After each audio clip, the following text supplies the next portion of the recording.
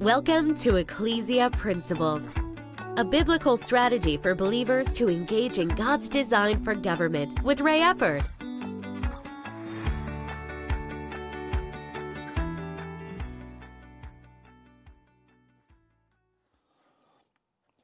Hello, glad you could join us again today. Today, we're going to start looking at some things from the Lord's Prayer.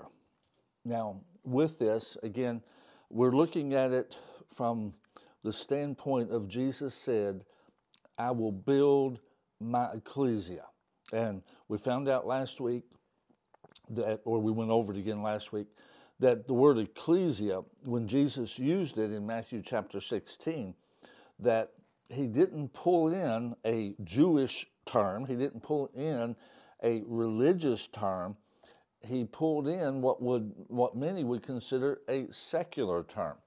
And the primary use of that term in Jesus' day was the name of the legislative body of the Greek city-states. So with that, what we've taken from that is legislative bodies determine culture. Legislative bodies determine culture. In other words, what Jesus was saying is, I'm going to build a group of people that will impact the culture. That's what he had to mean. Because he was saying, in the gates of hell, because again, legislative bodies in ancient times typically met at the gates of the city. And if you would, in our culture, obviously, like let's take our nation. There are people who believe in God. There are people who do not. And all of them have agendas. All of them have agendas. And that's not wrong. If you don't have an agenda, then you're not being guided by a purpose. And so you have to have a purpose, and then your agenda should match your purpose. And with that, at those gates, at the point of the cultures clashing, at the point of what is actually going to influence the culture, hell has its representatives at the gates. Jesus is saying, I'm going to build a group to represent me at the gates. And his statement, the gates of hell will not prevail against it. In other words, he expects us to win that battle. He expects us to prevail. Now, that's not a militaristic type of thing. We are ambassadors. We are diplomats, if you would, in the kingdom of God. And so what we do is we work to win over the hearts and the minds of people.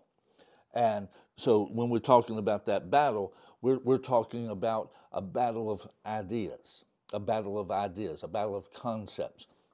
And so with that, Jesus said he plans on winning. He plans on his ecclesia prevailing in that situation. Now, with this, let's understand what our objective is. I said that if you have a purpose, then that creates an agenda for you. If you have a purpose, you have an agenda, or at least you should develop an agenda based on your purpose. Football season, the purpose of the offense is to drive down the field and score. That's the purpose. And so they develop a playbook. They develop a game plan. They actually study the defense. They will actually run this play to set up this play, and all those types of things. That is an agenda. They have an agenda. The purpose is to score the touchdown. If you would, with this, the Lord's Prayer gives us the purpose of the ecclesia. The Lord's Prayer gives us the purpose of the ecclesia. So let's go ahead and start reading in Matthew chapter 6, verse 9. In this manner, therefore pray, Our Father in heaven, hallowed be your name. Your kingdom come, your will be done on earth as it is in heaven. Give us this day our daily bread, and forgive us our debts as we forgive our debtors. And do not lead us into temptation, but deliver us from the evil one. For yours is the kingdom and the power and the glory forever. Amen. Now, let's go back to the beginning of this. Jesus told them, the disciples, to pray in this manner. If you would, this is a model prayer. It has the components that God wants us to have. Nothing wrong with praying it by itself, but our prayer lives should reflect this. It should reflect the components of the Lord's Prayer. He starts off with, Our Father in heaven, hallowed be your name.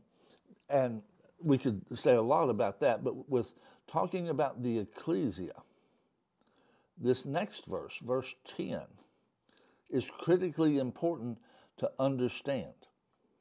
Your kingdom come. Your will be done on earth as it is in heaven. You see, God is a king. Jesus is a king. God is seated on a throne. Jesus is seated on a throne. And if you would, the form of government that he has is that, if you would, of a monarchy. He is the king. Now, unlike human monarchs, God empowers all of us because we're the family. We're a royal priesthood. Glory to God. We are a kingdom of priests. We are the family of God. And so from that standpoint, it's a different complex concept than most people think of. Well, he's the king and we're these lowly peons and peasants. No, you're the royal family. You are the royal family. Stop acting like one of the peasants and start acting like one of the family. But with this, he has a kingdom. And the statement that Jesus made here is, your kingdom come. Your kingdom come. Now, let's ask ourselves a question. If the kingdom is entirely referencing the kingdom coming, I should say, if the kingdom coming is entirely referencing the millennial reign of Christ, when he comes back to the earth and sets foot on the earth, sits on the throne of David in Jerusalem, if that is the point of the kingdom coming, then there are a lot of dynamics in the Gospels when Jesus said the kingdom of God is at hand. It's the Father's good pleasure to give you the kingdom. You see, the kingdom isn't just when Jesus returns to the earth and sets up rule on the earth. The kingdom is here now. And if you would, the kingdom rules in some places, and in some places there's rebellion. Let me say that again. The kingdom rules in some places. In other places, there's rebellion. Let's just break this down with people. You see, until you surrender your heart and your life to Jesus, you were in rebellion to the kingdom. That's why the Bible says we were enemies. If you're in rebellion to the kingdom, then you're an enemy of the kingdom. Now, you might not have understood all the spiritual dynamics of that, but the bottom line is until we accepted Christ, we were in rebellion to the kingdom. That's what made us enemies. We were not working for the kingdom, we were actually working against the kingdom. We were not facilitating the will of God. We were enhancing that which was not his will. We were enemies of God. We were in rebellion to the kingdom. So if you would, what Jesus is teaching us to pray there, your kingdom come. He's talking about increasing the reign of the kingdom. If you would, reducing the areas that are in rebellion and increasing the areas that are submitted to the king. If you would, and I understand nobody's perfect, but if you would, every time we lead somebody to the Lord, the kingdom has just increased. An area of rebellion has come back into alignment with the king, and the kingdom has now come to that life. It is in alliance with the kingdom. Now, we all make mistakes, and so with that we have to grow. But overall, our heart is toward God, and so the kingdom has come into our lives. And if you would, that's one of the reasons that the angels rejoice in heaven, because the kingdom is advancing.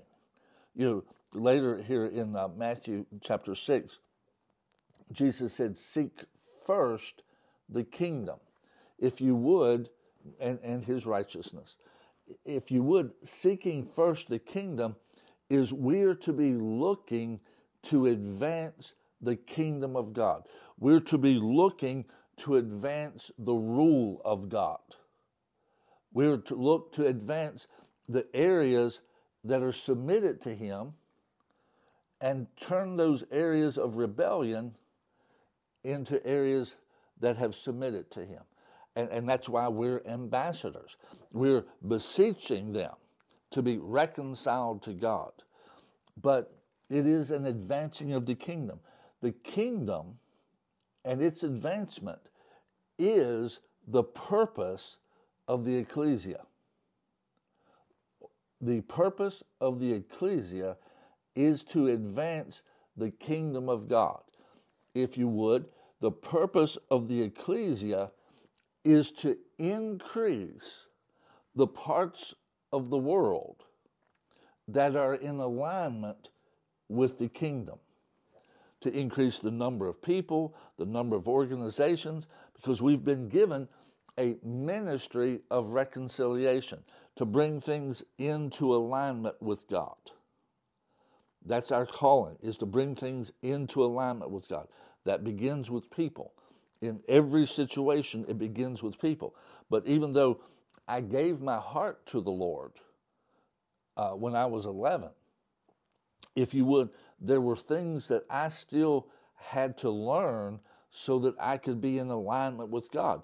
Paul talks about it in Romans chapter 12, and he calls it the renewing of the mind, so that we're not conformed to the part of the world that's in rebellion, but we're transformed and functioning the way the kingdom of God wants us to function. We are in alignment. We have reconciled with God in all areas of our life. That's our goal there. Advancing the kingdom of God is the purpose of the ecclesia. God bless you. Join us again tomorrow. You've been listening to Ecclesia Principles with Ray Eppard. Follow us on YouTube and Facebook on our Ray Eppard pages. This program was brought to you by Victory Worship Center and World Outreach. Services Sunday 9 o'clock and 11 o'clock, 200 Hammond Lane, Stanton, Virginia.